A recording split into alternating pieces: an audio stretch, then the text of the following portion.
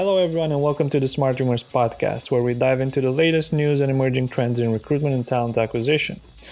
I'm your host today, Alpar Major, and I'm here with Damaris Istrate, who's an industry expert and until recently Chief People Officer at UiPath, one of the fastest growing software companies in the world. In this first episode of the Future of Work series, we'll be talking about how HR teams will need to adapt during and after the coronavirus pandemic.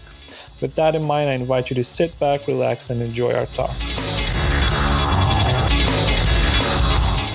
So, hi, Maris. It's a great pleasure having you today, and thanks for taking time. And for those of our listeners who don't know about you, can you just tell them a little bit about yourself? Absolutely, sure. So, hi. Thank you for having me, Olpi. I've been working in the technology domain for my entire career, 15 years now, and I've worked as a software engineer.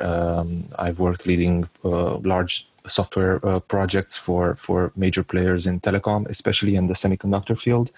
And then for a number of years, I was the CEO of a company that was developing HR software, and most recently, Chief People Officer of UiPath, the leader in robotic process automation, during the phase of let's say, the fast growth of the company from approximately 100 employees to 3,000 by the time I left globally. And today I'm investing in technology companies, and I am advising technology companies who want to grow globally, who want to know how to operate remote teams, how to grow fast, and establish a footprint around the globe and respond to customer needs around the globe. That's great. Thank you so much. And, you mentioned UiPath and robotic process automation, and they've been a real trailblazer when we talk about the future of work and the changes going on in how we perceive, work and working in general. And on that note, with this current outbreak of coronavirus, we are seeing unprecedented changes in this world of work, if you want. So especially massive increase in remote working. So basically, organizations are forced to consider remote working more of a necessity than previously considered, which is challenging to multiple status quos in our field. So from your perspective, what would be the, top 3 changes we're going to see next?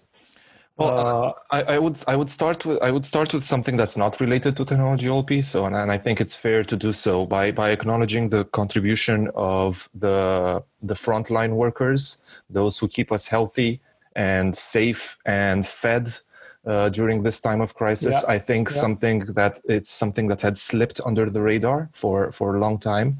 We had forgotten how important maybe that work is. So obviously, needless to say, a big thank you to all the healthcare workers out there doing everything in their power to help those in dire need of help.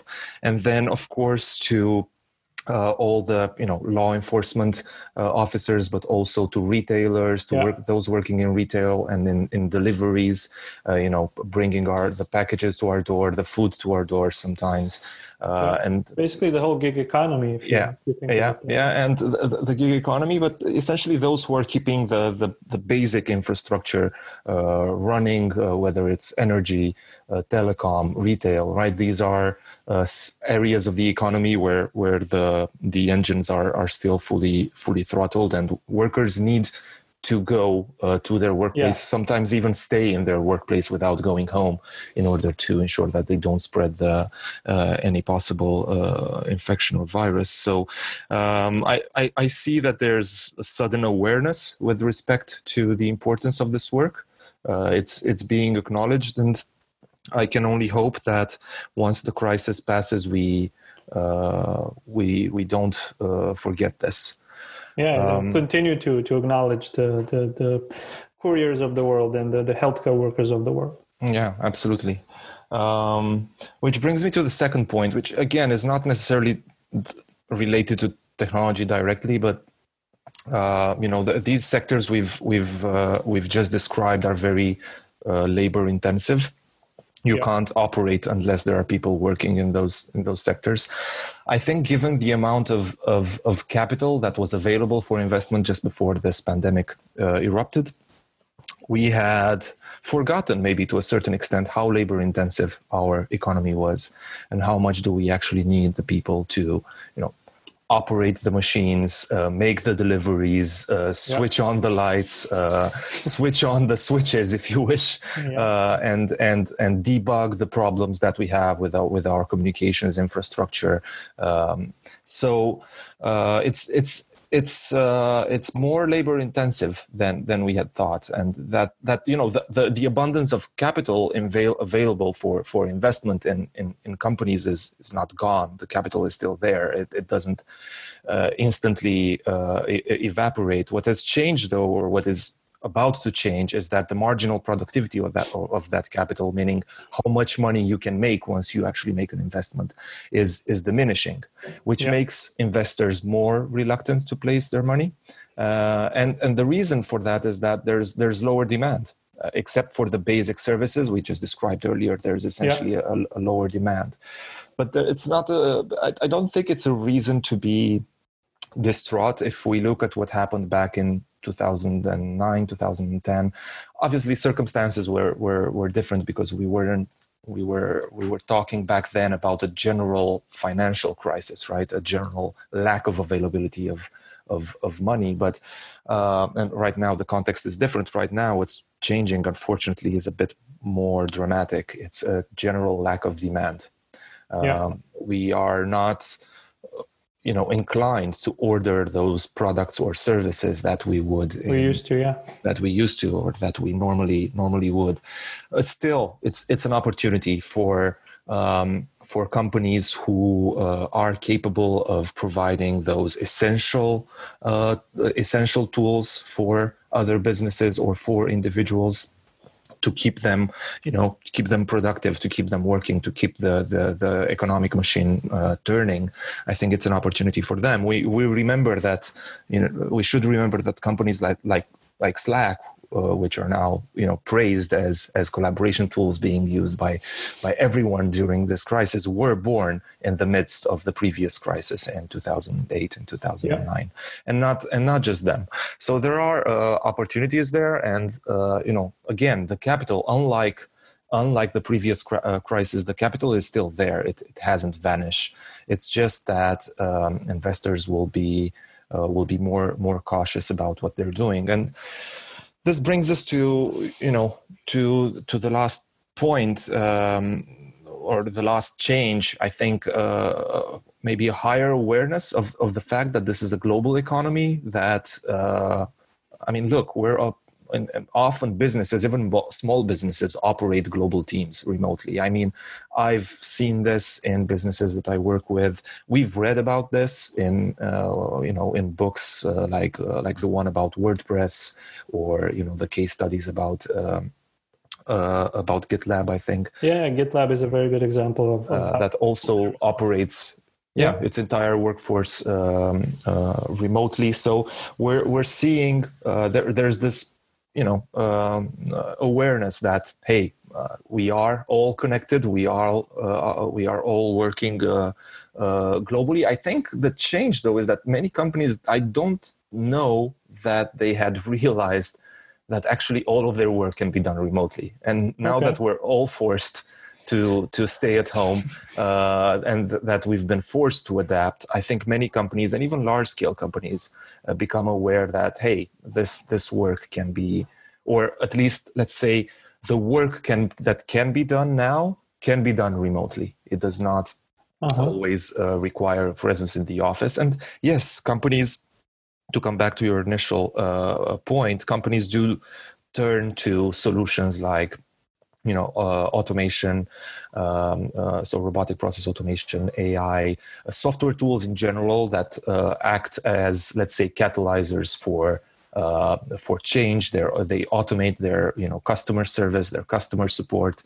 So we see a lot of that happening. Obviously, video conferencing and needless to talk about that. It's everything definitely. we do is via video conferencing right now. But beyond this awareness of the tools and of the collaboration software space, I think there's also the awareness of, hey, we are, stronger when we operate global teams.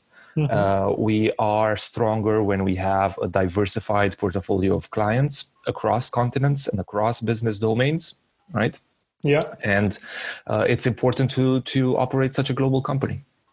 And you mentioned the office, and that struck me for a little bit. Do you think that the office itself will see changes? As in, there has been this boom in office space and flexible office spaces. Do you think companies will not come back to your usual own headquartered offices and all that? Do you think it will be a boom in flexible working spaces because of what you mentioned, that companies are realizing all of their, or whatever, most of their work can be done remotely as well? Listen, the office space there are two sides of the story. The company's office space is on one hand a space where, yes, you do need a secure space where some activities need to take place. And sometimes that cannot be a co-working space, right? For certain operations, you need your own office. And I don't think that is going to change. On the other hand, people do want a sense of belonging to an organization. And if you are not yet strong enough in operating a culture, in creating that framework that allows remote workers to thrive and to feel part of something, right, wherever they might be across the globe, then you're still going to want to have a place where people get together, to spend time together, to get to know each other better, and and spark those ideas that move your organization forward. Now, is that going to be a space that you own or that you've leased for 5 years, or is it going to be a co-working space? I think it depends from one business to another. But when we look at what has happened right now, and companies looking for quick solutions to move all of their workforce remotely and to be able to work from home, it's obvious that co-working spaces or shared, let's say, offices or shared working spaces have an advantage here. And to all those thinking about the demise of co-working spaces in light of the let's just say the scandals that happened around a certain brand name last year. I think it's not the case. I think on the contrary, I think there will be a demand for these spaces moving forward, because beyond those, large corporations that have specific security needs or security constraints or privacy constraints, and that need to operate a workforce in a secure space, you've got a lot of small and medium-sized businesses that are 100% capable of getting together in a shared office space when they need to. Not that they need to all the time, but when they need to. And I think this is a very good touch point, and especially most of our listeners and are in this talent acquisition HR space. So I think what you mentioned, this sense of belonging, culture, some of the buzzwords that you used are very important and become even more important in this new future, in this new way of working, if I may say that. And could you tell us a little bit about maybe how you did this at UiPath? I know a lot of new employees that opened certain locations, new cities, were the first on the ground. Yeah. So how can you make sure that first employee, second employee has that sense of belonging, even though he's across the world and that doesn't have a big team with him? Well, that's a very, very good question. Culture is, the framework or the operating system, if you wish, on top of which your entire organization works, wherever your workers might be. The answer is not easy. I think we had the privilege of at UiPath of having built a strong culture around some things that we would not compromise on, and that all of us would talk about, for example, in the interview process. So if a candidate, they would typically have four or five interviews before before having a final decision about whether or not they got the job at UiPath. But they would systematically hear in those interviews those values being mentioned. We would talk about them, and we would talk about where those values stemmed from, what made us believe that is important for, in that specific case, for UiPath. Now, every company has its own folklore, if I may call it that, right? Our own set of stories that inspired who we are as an organization today.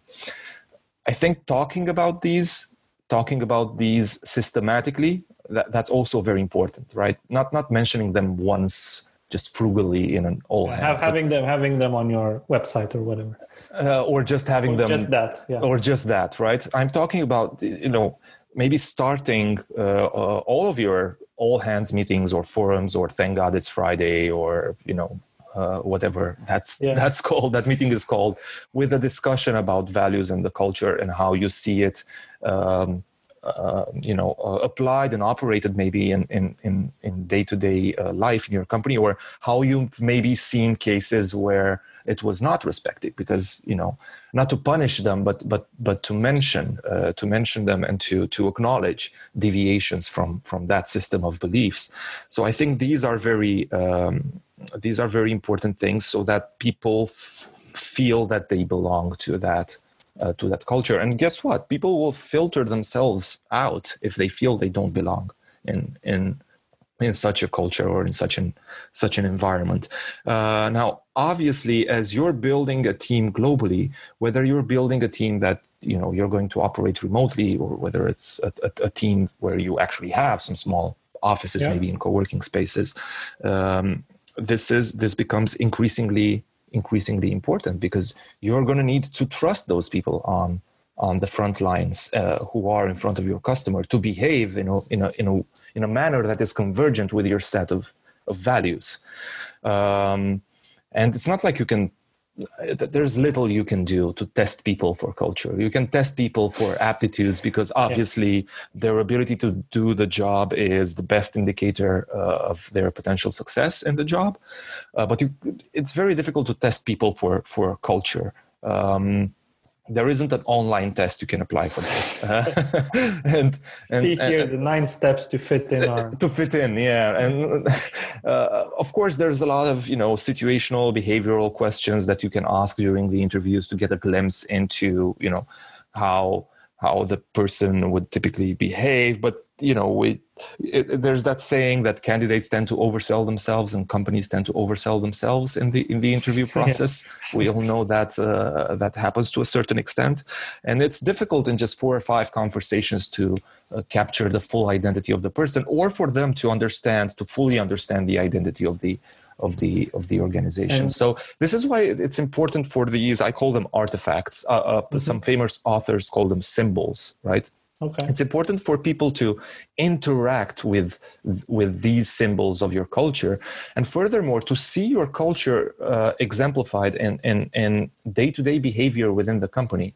If I'm talking about a culture where people are friendly, they help each other, collaborative, and you enter the company today and you need help, and you write to a colleague on Slack or whatever communication tools he doesn't write back using, and he writes back without even saying hello or introducing himself. Answers, maybe they do answer, but in a slightly irritated manner, and telling you in a very non-elegant way to cut them some slack and leave them alone. Cut the slack, cut some slack. Pun intended there. But if that happens, then obviously there's in your mind, even though you're not going to say it, but you're going to think it. You're going to think that, hey, the culture they've been talking about is not real. It's not what's happening within this company. And I think that translates onto employer branding as well, because there's a Absolutely. lot of, you know, like we are this, we do this, and we have some campaigns on social media, or we have some campaigns offline, and then actually, you know, people really interact with your brand and see that, okay, this is not the same as you've been promoting yourself. But I just want to go back to this, you know, sense of belonging and culture. And from a more practical perspective, what would be your advice to a lot of teams, a lot of HR teams have had to, let's say, relocate, home locate hundreds, tens of employees from the office to home. And how do you make sure that, you know, your current employees who have, I don't know, maybe never worked from home, are now they now have to work from home, and you still have to maintain that culture and that, as you very well said, different types of meetings. What would you recommend in keeping up that level of energy? For example, I don't know. For example, hold the monthly all hands, hold the weekly. I don't know what. I've seen examples with people holding their pets in the call. Of course. We've seen example with people holding their kids, and that's not a problem either. Listen, I think it's important not to pretend that things are exactly the same, because they aren't. And first things first, infrastructure. Infrastructure must be first. If all of your workforce is deployed at home and everybody needs to work from home, you as a company need to make sure that they have what they need to be able to do their job, or the most part of their job in any case. So because there's a risk of being too funky on the culture and messaging and meeting side. The reality is, in order to do a proper job, most people don't need yoga and meditation every day. They need a computer and a good internet connection, right? A space within their home where they can do their job without being disturbed over some periods of time. I won't say 8 hours a day, because that's impossible when you're at home with your family, but at least spend some time without being interrupted. So infrastructure comes first. Second of all, because we are remote and because we miss the human to human interaction and connection, touch points are more important than ever. Not just if you were doing a monthly all hands, do it weekly. If you are doing a weekly all hands, do it twice per week. So increase the frequency of those touch points, because the people want to be together. Create the opportunity for them to be together. Increase the frequency of some of the one-to-ones. Pay particular attention to those people in your team who were the soul of the party every time there was something going on in the office, and because they might be feeling the most anxious and frustrated right now in the midst of this, lacking all interaction. We're not all psychologists. We don't know how to deal with every aspect of anxiety, of the anxiety that comes with working remotely. But there are out there tools and employee assistance programs. They're called in the United States. They're called different names here in Europe or in Asia. There are such programs to help if one of your employees needs to talk to a specialist and discuss anxiety or stress or whatever might derive from this period of time. So these are just a few things in a nutshell. And again, start your all hands and place in your all hands meetings those artifacts, those symbols of culture that we were discussing previously. Give an example of something that has happened that exemplifies, that showcases your culture. And I want to go back to process itself. And again, a lot of our listeners are in the talent acquisition space, and a lot of them are doing video interviews and basically trying to redesign their recruitment processes. How do you see this new? How do you see the changes going on influencing the way recruitment processes are done? Like, for example, what do you see as the main differences in hiring, on site versus hiring remote? You mentioned, for example, UiPath, you had 4 or 5 steps in the process. Would you keep all of that 4 or 5 steps, or how would you change them? Can you elaborate on that? So I think everyone listening to us who is working in the talent acquisition space knows that the best predictor for a person's performance in a job is their ability to actually do the job. Their knowledge, that what Daniel Pink calls mastery, right? The ability to actually perform the job. So, and that doesn't change. Whether you're hiring somebody remotely who's going to be working from their home or from a small co-working space somewhere in, I don't know, Asia or Europe or the US, that doesn't change. What changes is that the person cannot come into your office to experience firsthand the culture, right? Like I told you at UiPath, we would do 4 or 5 interviews. It was most often 4. The last of those interviews was happening in one of our offices, and the person would get to meet. More often than not, right? I'm not going to say it was the rule, but more often than not, it would happen in one of our offices. And the person would get to meet some of the team members, whether they were, team members from within the same team or other teams in the company, but they would get the feel of the company, right? What does their office look like, right? Yeah. Is it what's the vibe? What's the energy? What's the vibe? What's the energy?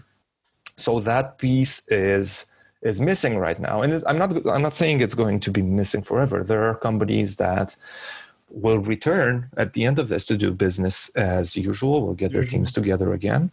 But you need to expose these candidates to your culture, to what it looks like, what it feels like in the normal day-to-day operation of your business in any way you can. Whether obviously the best method is storytelling, and this is a great opportunity to create content. So employer branding content, articles, blog posts, videos, audio-visual, videos, of course, interviews with team members, podcasts, whatever helps others get into a glimpse into what your company even really is. Having your Glassdoor page up and running and making sure that it reflects at least a part of what you're doing. Yeah, obviously this poses a problem, right? If you're a company who for efficiency reasons has just, I don't know, laid off 30% of its workforce, or maybe completely close down certain offices, trying to paint things in rainbowy colors right now to say this is what the culture looks like and it's actually a great vibe and we get along just fine is probably not the perfect idea. But there is a solution even for these companies. I think it's important to be honest. It's important to be honest and to acknowledge what has happened and why you've had to make those calls, right? To be really transparent transparent. The reality is, even those companies we are accusing right now that, hey, during the heyday years, they were buying back their stock and not putting cash aside to be able to go through a crisis, and right now they're asking for governmental support. We need those companies in our economies, in whatever country. They are among the largest employers. They are sometimes important national brands, and we don't always like the stories that those brands tell as commercial or as employer brands. Yeah, but they are part of the larger story, right? Of what the economy in our country looks like. So I think it's important even for them to acknowledge mistakes, to build the lessons they've learned into to weave them into the fabric of who they are today, and to to commit not to making those mistakes again, and start telling that story of what they've learned. I think there's an exit for everyone from a from an employer branding perspective. And do you think, like, I would imagine, you know, in terms of transparency and honesty, at least for the first, I don't know, quarter or first 6 months post COVID-19, in the process, actually one of your recruiters or whoever is doing the first step, being honest about, hey, this is what we did during the crisis. Yeah. We laid people off, or we didn't. We just reduced this or that, or we grew, or I don't know. Yeah. Or we didn't. Or we focused on existing customers and we over-indexed our activities. Exactly, but be honest. And the first of the process, first part of the process should be like, not, hey, we are company X and this many employees or whatever, but talking about honestly, this is what we did during this crisis. So this is what you should expect in a way from us, with full honesty and transparency. Absolutely. Now, and this is one would argue artifact, you know. Exactly, it's an artifact of our culture. Setting your first stone, if you want. Exactly. Now, this doesn't answer, you know, the initial part of the first part of your question, because we believe that this should be the case whenever you're hiring, right?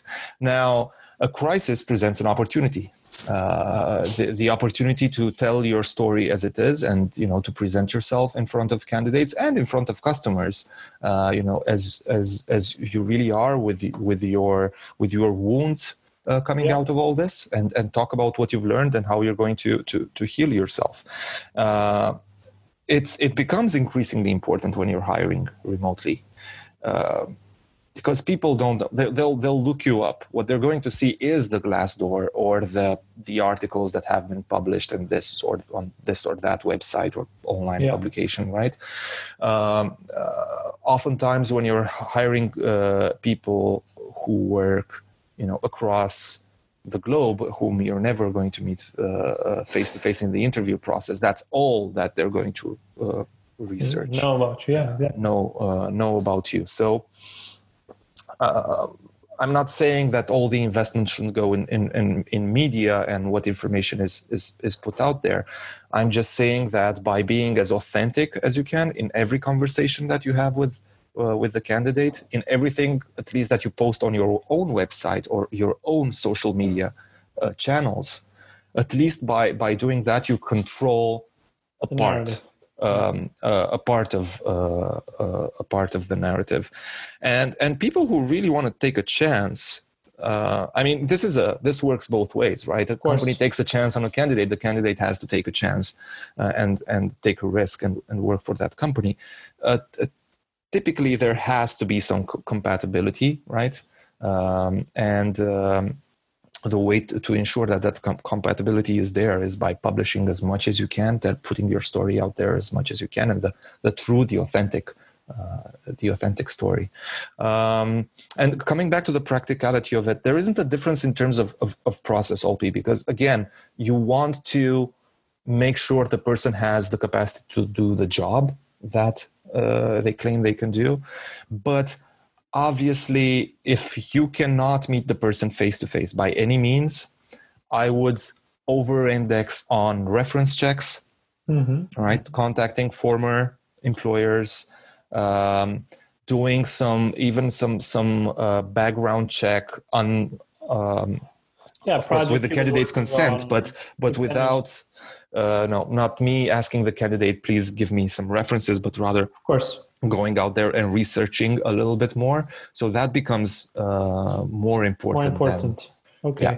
And speaking about skills, would you look for a specific skill, whether it's a new skill or just, again, over-indexing on some specific skills that you would need when hiring a remote workforce? Like, I don't know, the ability to work alone, or the ability to concentrate for 3 hours without being interrupted, or the ability to work with a cat in your lap.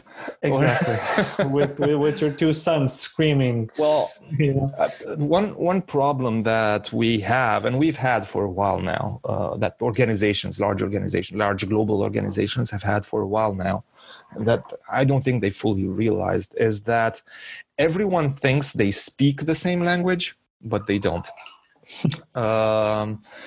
So English skills, because English is and business English, right? This is the language we tend to use. If I were hiring somebody who's supposed to, I'll just take an example, who's supposed to work out of Singapore or South Korea for my business right now, but who needs to interact with teams in India or Eastern Europe or the United States to get their job done, I would definitely want somebody who has worked in a global team before or a global company before, and who is fluent in English, because I mean, just enough English wouldn't do it. The candidate wouldn't make the cut. Yeah. They would need to be a lot better than the average in their country to get the job and to have worked in a global company before. Otherwise, it's impossible to do it. And it's actually, that was part of our experience at UiPath. It was part of my experience working for Leading Skill Value before. We were advising tens of customers back then who were looking to expand internationally. And interestingly enough, a lot of them had learned the lesson that you need to find someone local really well. So they would go, let's say, to France or to Germany and try to hire somebody local, right, who knew the local business ecosystem.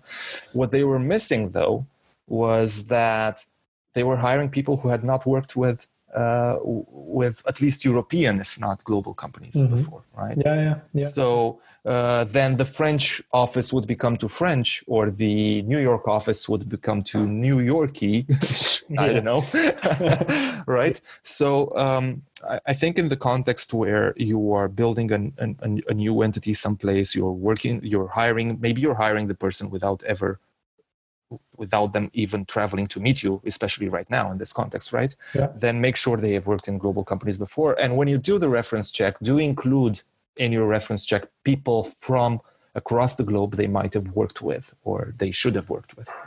Okay, because basically, people working in a global company means they have been in a similar scenario, working from home, working with different nationalities, working on different time zones, which means you're not in the office, which means you're maybe in a business lounge somewhere or in a hotel lobby or at home right before bed, which is kind of like a COVID scenario, but business as usual. So that's a skill set that someone should look. And the infrastructure that comes with it. Global companies do use CRM tools, ERP tools, HR information systems. Okay, so basically what you're saying, all of those tools, and they're not local. Sure that they have the skill of mastering these tools as well. Yeah. Okay. It's implicit. Collaboration to as you said, CRMs, ERPs. Okay. Slack, Zoom.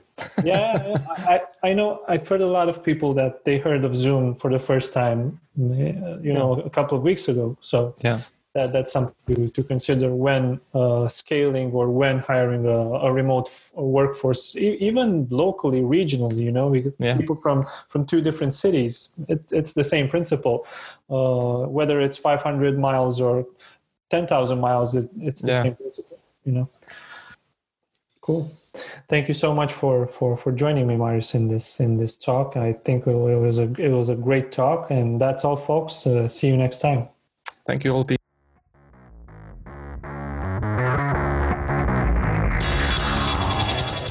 Everyone, thank you so much for joining this episode of the Smart Dreamers podcast. If you enjoyed it and found the information valuable, feel free to like, share, and subscribe. You can also reach us at smartdreamers.com or check out our blog at smartdreamers.com/blog. See you next time.